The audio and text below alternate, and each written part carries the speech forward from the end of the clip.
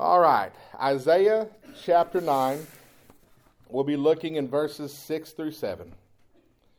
In Isaiah chapter 9, verse 6, the Bible says, "For unto us a child is born, unto us a son is given, and the government shall be upon his shoulder, and his name shall be called Wonderful, Counselor, the Mighty God, the Everlasting Father, the Prince of Peace. Of the increase of his government and peace there shall be no end, upon the throne of David and upon his kingdom, to order it and to establish it with judgment and with justice from henceforth even forever. The zeal of the Lord of hosts will perform this." As we've been discussing over the past several weeks, Isaiah prophesied during a dark time in Israel's history. It was a dark time in terms of spiritual darkness. There was a lot of sin and a lot of idolatry in the land. There was a lot of immorality, a lot of weird ideas, rampant immorality, and the absence of truth. The people had lost the concept of truth and what truth is. And I feel like this kind of matches up with what we're seeing in our current society, where we see sin and idolatry. People are committing sin, rampant sin. They're justifying their sin, rampant immorality. And we see idolatry, where people are inventing their own versions of God and worshiping that to the point that they don't even see the value of coming together as Christian brothers and sisters anymore. They have their own version of God that they can worship at home by themselves without ever having their theology challenged by Scripture. We see an absence of truth. We see this in our country today, where you can literally get in trouble for saying 2 + 2 = 4. Did y'all know this has actually become an issue about how math is unfair? And so we're losing absolute truth, and we're in a time of spiritual darkness. In Isaiah's time, they were going through a time of spiritual darkness. But there is also a time of national darkness, being conquered by the Assyrians. That's what the nation of Israel was enduring. They were being conquered by the Assyrians and taken into captivity. And they were being divided. There was conflict among the people of the nation. So there's threats from without. There's national tragedy. There's national losses. There are enemies at the gates. The country is crumbling, but it's also crumbling from inside as the people inside the country were divided against each other. And we see this in our culture as well, where we have enemies at the gates. You look around the world, we have plenty of enemies of the United States around the world, but our worst enemy seems to come from within, because with our absence of truth and our spiritual darkness, we are turned against each other, and our country is literally crumbling down from the inside out. And that's the type of society that Isaiah was prophesying to us. He spoke these words in Isaiah chapter 9, verses 6 and 7. But God shined the light into the darkness that was Israel. And he shined that light through his prophet Isaiah, who called the nation to repentance. He confronted sin, he preached repentance from sin, and he prophesied of the Christ. And the light that we can shine in the darkness today, the light that we can show those who are still walking in darkness, who are still living in darkness, is we can show our Lord and Savior Jesus Christ. Not only can we show our Lord and Savior Jesus Christ, but we can call our friends and our loved ones and our country to repentance, to turn from the sin and the darkness that they're in, and to turn toward the light, Jesus Christ. In Isaiah chapter 9, verses 6 and 7, Scripture tells us about the Christ. First of all, we learn who he is. And second of all, we learn what he will do. And finally, and this is what really spoke to me this week, we learn about his motivation. All right? So in Isaiah chapter 9, verse 6, let's look at who Jesus is, who Christ is.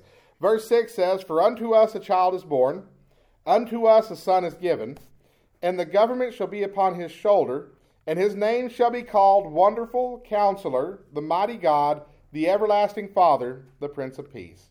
The Scripture says, "Unto us a child is born," and we looked at this in great detail last week, that this speaks to the humanity of our Lord and Savior Jesus Christ. He was born like the rest of us are born.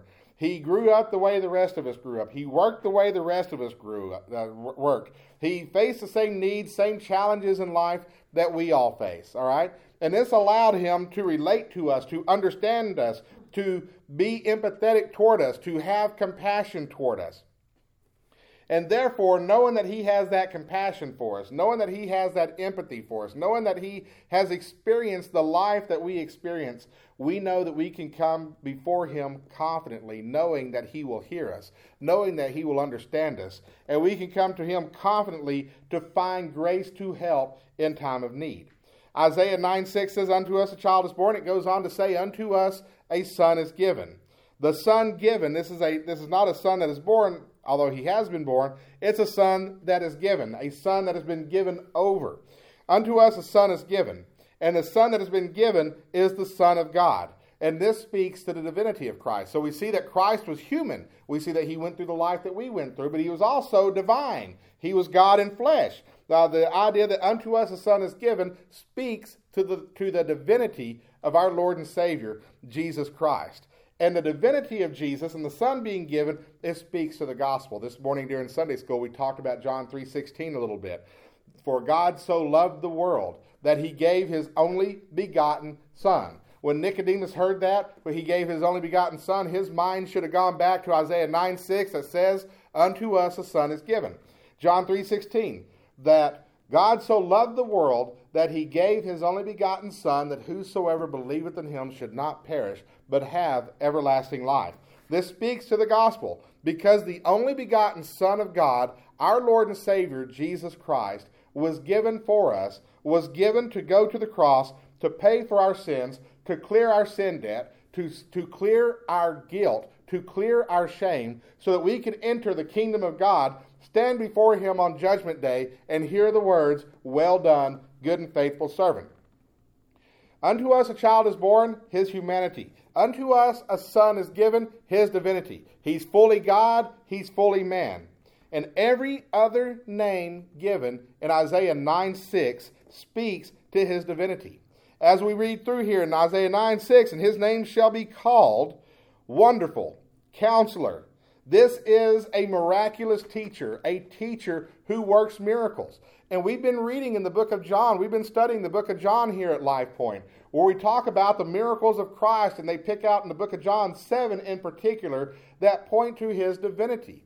He was also a great teacher, and we see that in the words of Christ as recorded in the four Gospels. I mean, the Sermon on the Mount is just simply amazing. And when you understand the Sermon on the Mount in light of the gospel, the death, burial, and resurrection of Jesus Christ, when you understand the Sermon on the Mount in light of the grace of God, the forgiveness of God, the redemption that he brings, it truly is a powerful teaching. He was a wonderful counselor, a miraculous teacher, and the miracles that he worked proved his divinity, proved that he was God in flesh. Nicodemus came to Jesus and said, we know that you are a teacher come from God, because no man could do the miracles you're doing except God be with you. And Nicodemus was having an issue in John chapter 3, because he had grown up and had been taught and had been educated one way, but what he was seeing out of Jesus was something that was challenging his theology, and even more devastating to Nicodemus,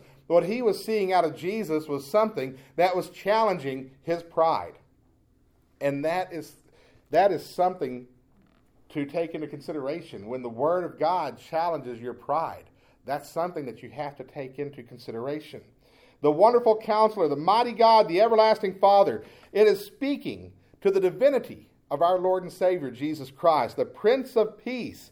The Prince of Peace, that word shalom, means to be safe, means to be complete, means to have everything you need.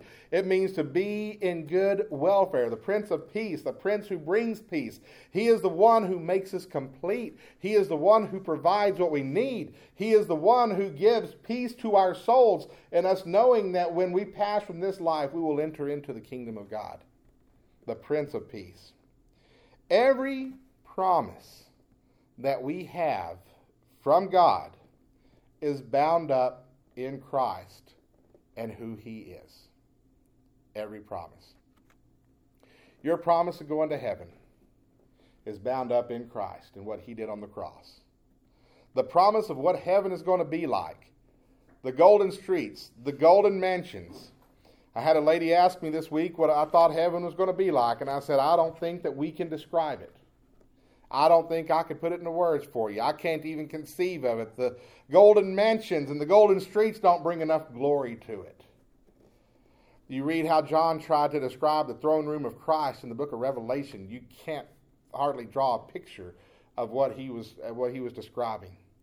We have all these amazing promises, the promises of peace in the storm, the promises of having the storm calmed from time to time in our lives, the promises of healing, the promises of the resurrection. Ask and it shall be given, seek and you shall find, knock and it shall be opened. All these promises are completely bound up in our Lord and Savior Jesus Christ and who he is. Therefore, with all the promises of God being bound up in Jesus, it is imperative that we know who he is, and more importantly, it is imperative that we know him. And there is a difference between knowing who someone is and actually knowing them. I can tell you all about Michael Bidwill. Y'all don't know who that guy is. He's the owner of the Arizona Cardinals. I can tell you he grew up in St. Louis. I can tell you that his dad owned the Cardinals before he did, and his grandpa owned the Cardinals before he did. I can tell you he went to law school and became an attorney. He became a U.S. attorney. He practiced law. He had a great career until he took over the family business from his father. I can tell you all about him. I know who he is. I don't know him. And I've seen pictures of him. I've seen videos of him, but if I passed him on the street, I probably wouldn't even recognize him. I don't know him. If I did recognize him and I said hi, he would be cordial and speak to me probably. I hope you're having a nice day. He wouldn't know who I was. We don't know each other. I know who Dak Prescott is. I can tell you all about Dak Prescott. I knew Dak Prescott was going to be the next franchise quarterback of the Dallas Cowboys when they drafted him in the 4th round. I knew he was going to be the next big thing because I had seen him play at Mississippi State. And I can tell you where Dak is from. I can tell you where he played his college ball. I can tell you that he pays his mom's phone bill, her cell phone bill, even though she passed away, but he still pays that cell phone bill so he can call her number and hear her voice on the answering machine. But I don't know Dak Prescott. We're not buds. We don't have a relationship. It's important that we know him. And part of knowing Jesus is knowing him by experiencing Christ. And knowing his salvation and knowing the power of his resurrection, drawing close to him, experiencing him, spending time in his presence.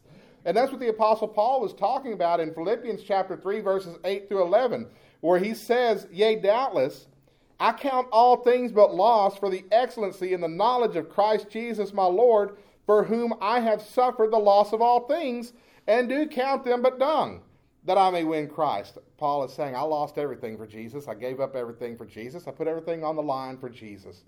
But there was a purpose. I wanted to win him. I wanted to be found in him. Verse 9, "And be found in him, not having my own righteousness, which is of the law, but that which is through the faith of Christ, the righteousness which is of God by faith, that I may know him, and the power of his resurrection, and the fellowship of his suffering, being made conformable unto his death, if by any means I may attain unto the resurrection of the dead." Paul had given up everything for the Lord, but his desire was to be found in Jesus. When you saw Paul, he wanted you to think about Jesus. He wanted to be identified with Christ. And that meant suffering with him. That meant suffering like him. That meant following in his footsteps, going through the sufferings that he went through. But it also meant depending on him, trusting him, being provided for by God. And it meant being credited not with his own righteousness of what all he could sacrifice, what all he could do, how many souls he could lead to the Lord, but rather how he could depend on Christ, and Christ would give him the testimony of the righteousness of God. His desire was to be found in Jesus, identified with him through the gospel, and being found in the righteousness of Christ that comes by faith. In doing so, he wanted to know by experience Christ. A lot of times we don't know Christ, we don't know him by experience because we don't want to be identified with him, because we don't want to go through what it takes to be identified with him. We want our comfortable world, we want our fast food. I'm not against fast food, I buy it all the time. But we center our lives on the pleasures of this world, and we don't want those pleasures of this world interrupted. Therefore, we never experience Christ because we're not willing to put our own lives on hold in order to put him first. You know, when a man says, I've surrendered to the ministry, I've surrendered to be a preacher of the gospel, but I can't go to seminary because I have a job. I can't move out of my hometown because everything I know is here. I can't step out on faith because I've got all these other irons in the fire. That tells me we didn't really surrender now, did we? We're not putting Christ first. We're not willing to sacrifice anything. And in so doing, we don't sacrifice anything. We don't put Christ first. We don't center our lives on His grace and His salvation. We never really experience Him. We'll buy a book about experiencing God. We'll buy a book about experiencing Christ. And we think that we can buy this book, read it, and do some of the things in it, light a candle somewhere, pray in the corner, whatever, and somehow have a God experience. But you never really have a God experience until you place Him first. And you're willing to walk away from everything that is precious to you to be able to serve Him. And in knowing by experience Christ, Paul knew that he would attain the resurrection of the dead. That means eternal life. Everything that we hope for, everything that God has promised, all the goodness that we look for from God, we access all of it through our Lord and Savior Jesus Christ, by faith in Him, by trust in Him. And that means believing His promises. And that means knowing that whatever you give up in this life, He's going to repay you tenfold when you get into the kingdom. But we need to know who He is, and we need to know Him by experience.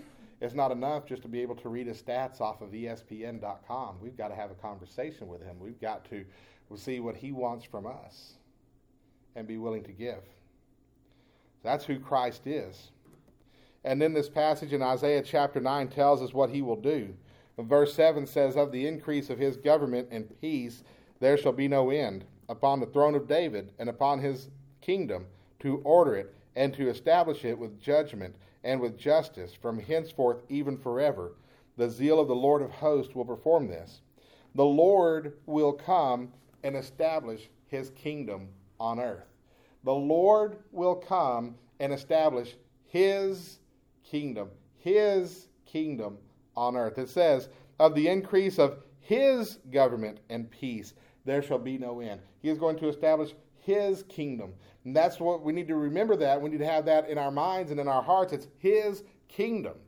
What did Jesus say in the model prayer? He says, "Thine is the kingdom. Yours is the kingdom and the power and the glory forever." The problem for Israel in Jesus' day was that they were looking for their kingdom to be restored. What did the disciples ask Jesus when He went up on the mountain and He ascended to be at the right hand of the throne of God in Acts chapter 1? What was the question they asked Him? They said, "Lord, will you at this time restore the kingdom to Israel?"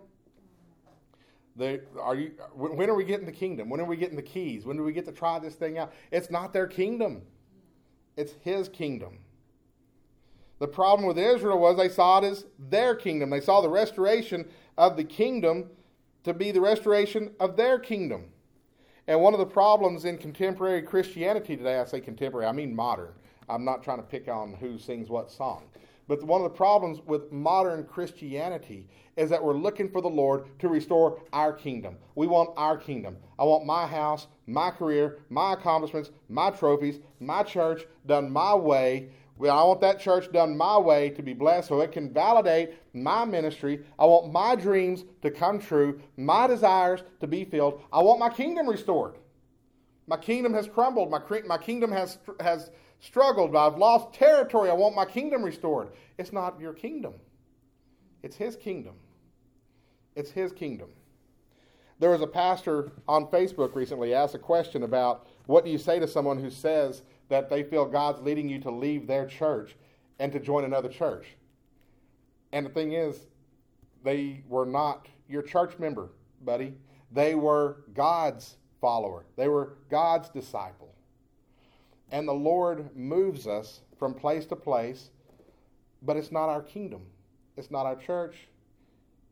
Y'all are my brothers and sisters in Christ, and I say that y'all are my church members, but you don't belong to me. You don't belong to me.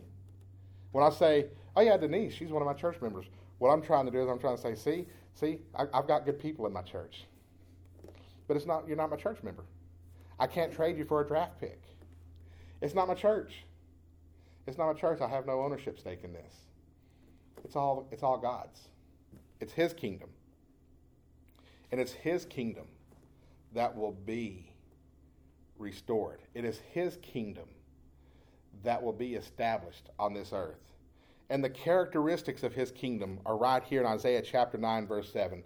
Of the increase of his government. Now, we're Republicans around here. We tend to be, increased government. What this means, the increase of his government, what that means is abundance and great provision. Of the increase of his government and peace, there shall be no end. That word peace, there's that shalom again, that safety, wellness, completeness. The characteristic of the kingdom of God is that there's going to be plenty. There's going to be abundance. There's going to be goodness. There is going to be peace. There's going to be completeness. There's going to be perfection. There is going to be safety. The Bible teaches about cities that have no walls. What that means in their culture, when you said a city without walls in their culture, it's a city that did not need a defense. The kingdom of God will not need a homeland security department. We will not have to monitor internet traffic to figure out where the next terrorist attack is going to be. We're not going to worry about the Chinese. We're not going to worry about the Russians. There will be no threat whatsoever. We will have abundance. We will have everything we need. No inflation, no shortages, no supply chain issues, no economic downturns, no recessions. It'll be the increase of his government, abundance and great provision without end, endless peace, endless shalom, endless safety, wellness, completeness. And this kingdom will be established with judgment and justice from henceforth, even forever. Justice and judgment and justice doesn't sound very fun. It sounds like a courtroom. But let me tell you something. What this means is in his kingdom, he's going to put an end to sin. He's going to put an end to wrongfulness. He's going to put an end to evil. Have you ever been done wrong and the person who did you wrong just flat got away with it? That ever happened to you? You ever had your vehicle burglarized and the police like, well, we're not going to be able to find the guy. He just got your stereo. You ever have somebody do something wrong to you and they say, well, it's your word versus theirs. There's nothing we can do about it. Well, it's really hard to prove these cases in court. There's just not much we can do about it. Let me tell you something. That's not going to happen in the kingdom of God. And if you're sitting here dealing with, and I deal with hard issues, hard feelings a lot in my own life, so I can relate to this. But if you're sitting here dealing with an issue where someone has done you wrong and they just flat got away with it, and you just really want them to know how bad they hurt you, remember the verse, several verses, where God says, vengeance is mine, saith the Lord, I will repay. There's two things you can take from that. One is, whatever you wanted to happen to them in this earth, if you wanted them to go to prison, if you wanted them to pay a fine, if you wanted them to pay you back with interest, whatever you want to have happen to them as a result of what they did to you, whatever God's going to do to them will be way worse. And secondly, and this is the one I have a hard time with, while we pray for vengeance, we need to remember that we're praying for forgiveness for ourselves. And if you want to pray for forgiveness for yourself, we also need to be willing to see that forgiveness extended to others.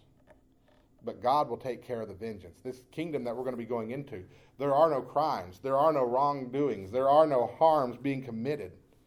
He'll establish it with judgment and justice, the end of sin and no more wrongdoings. This is what we're looking forward to. This is our hope. This is our confident expectation. Ronald Reagan said America's best days were still ahead of her, and we may have seen those best days, we may not. The best days of America may still be ahead of us. I don't know, but I'm telling you, whatever the best days of America are, the best days and the worst days of the kingdom of God are way better than America's best days. We have something great here to look forward to. We're going through some hard times now, sick relatives, economic uncertainty, conflict in our lives, but what we're going to is going to know none of this pain. That's what we're looking forward to, but remember, it is all bound up in our Lord and Savior, Jesus Christ. He's the door. He said so. John chapter 10. He said, I am the door. So that's who Christ is. That's what Christ will do. And then we see his motivation. In verse 7 at the very end, it says, the zeal of the Lord of hosts will perform this. What's that mean? It means that the zeal of the Lord of hosts is what's going to propel all this to happen. What's that word zeal mean? That word zeal, I looked this up. I used a Bible dictionary. And it's basically a passion. Y'all ever seen the movie The Passion of the Christ? Wasn't that an interesting title for the movie? Well, the title was telling you that it was his passion for you that propelled him to endure everything that he endured on your behalf. That word zeal means a passion. When we talk about passion, we're talking about, and the word carries with it a connotation of like a romantic passion. Like, do you remember dating your husband? And, well, I say I'm looking across at the ladies. Bobby, you'd been dating your wife, all right? But do you remember that dating phase when you couldn't get enough of each other? You had to be together all the time. You remember that? They consumed your thoughts. They consumed your life, and you couldn't picture life without them. That's similar to the passion that God has toward us. See, he has his passion toward you, that he wants to be with you. He wants you to be in his presence. He wants the two of y'all to be together, to enjoy that close fellowship. That's why the temple was built in the Old Testament. That's why the tabernacle was built. Why did God order the building of the tabernacle? Because he wanted to dwell among his people. That's what the purpose of the temple was, that he could dwell among his people. God wants to dwell among his people. He wants to be with us. He wants to be our God. He wants to be our provider. He wants to be our protector. And he wants us dwelling in his presence. He has a passion for this. He wants to be reunited with us in the worst way. The redemption of his people, our salvation through Jesus Christ, what propelled Christ to go to the cross, what propelled the resurrection, what opened the gates of heaven, what brought about these promises was the passion that God has toward us. The establishment of his kingdom is being driven by God's passion toward us, realizing that what he is doing is creating for us an eternal home so that we can forever be with him is what drives his passion. And that brings a whole new meaning to the words of Jesus in John chapter 14 when he says, I go to prepare a place for you. He has gone to prepare a place for us, a home. And he's going to come back and he's going to receive us and he's going to take us to his home. And that's why we can believe him. And that's why we can trust that his promises will come true, because he has this passion for us. The zeal of the Lord of hosts will accomplish this. It's why we can believe that he works all things together for our good, because he's passionate about us. He has his passion for us. It's why we can believe that he is at his very core good, because what kind of a God has this kind of passion for his people but a God that is truly good from the inside out? And this is why we can believe that he will bring us to an expected end, and that expected end is good. What was the verse in Jeremiah where he says, I know the thoughts that I think toward you, thoughts of good and not evil, to bring you to an expected end. He's going to bring us to an expected end. He is going to transform us into the people that he intended on us, that he created us to be, and that is going to be good. And we can trust that because he has this passion for us. God is good. God loves you. God has a passion for you. Other people may not have a passion for you. You may feel like everybody in this world does not like you. You may feel like you're the square peg trying to fit into the round hole. Like you just can't find your niche in this world. Like you can't find the community. You can't find the friendships. You can't find the confidants. You can't find those that you can connect to, and you kind of feel isolated and out of sorts. And sometimes you lay in bed at night and you're like, nobody can understand how you feel except how you feel. There's no way you could possibly verbalize how you feel to other people. But God understands how you feel. And you may not be able to find community on this earth, but God is your God, and he loves you. He has his passion for you. He's your community. He loves you.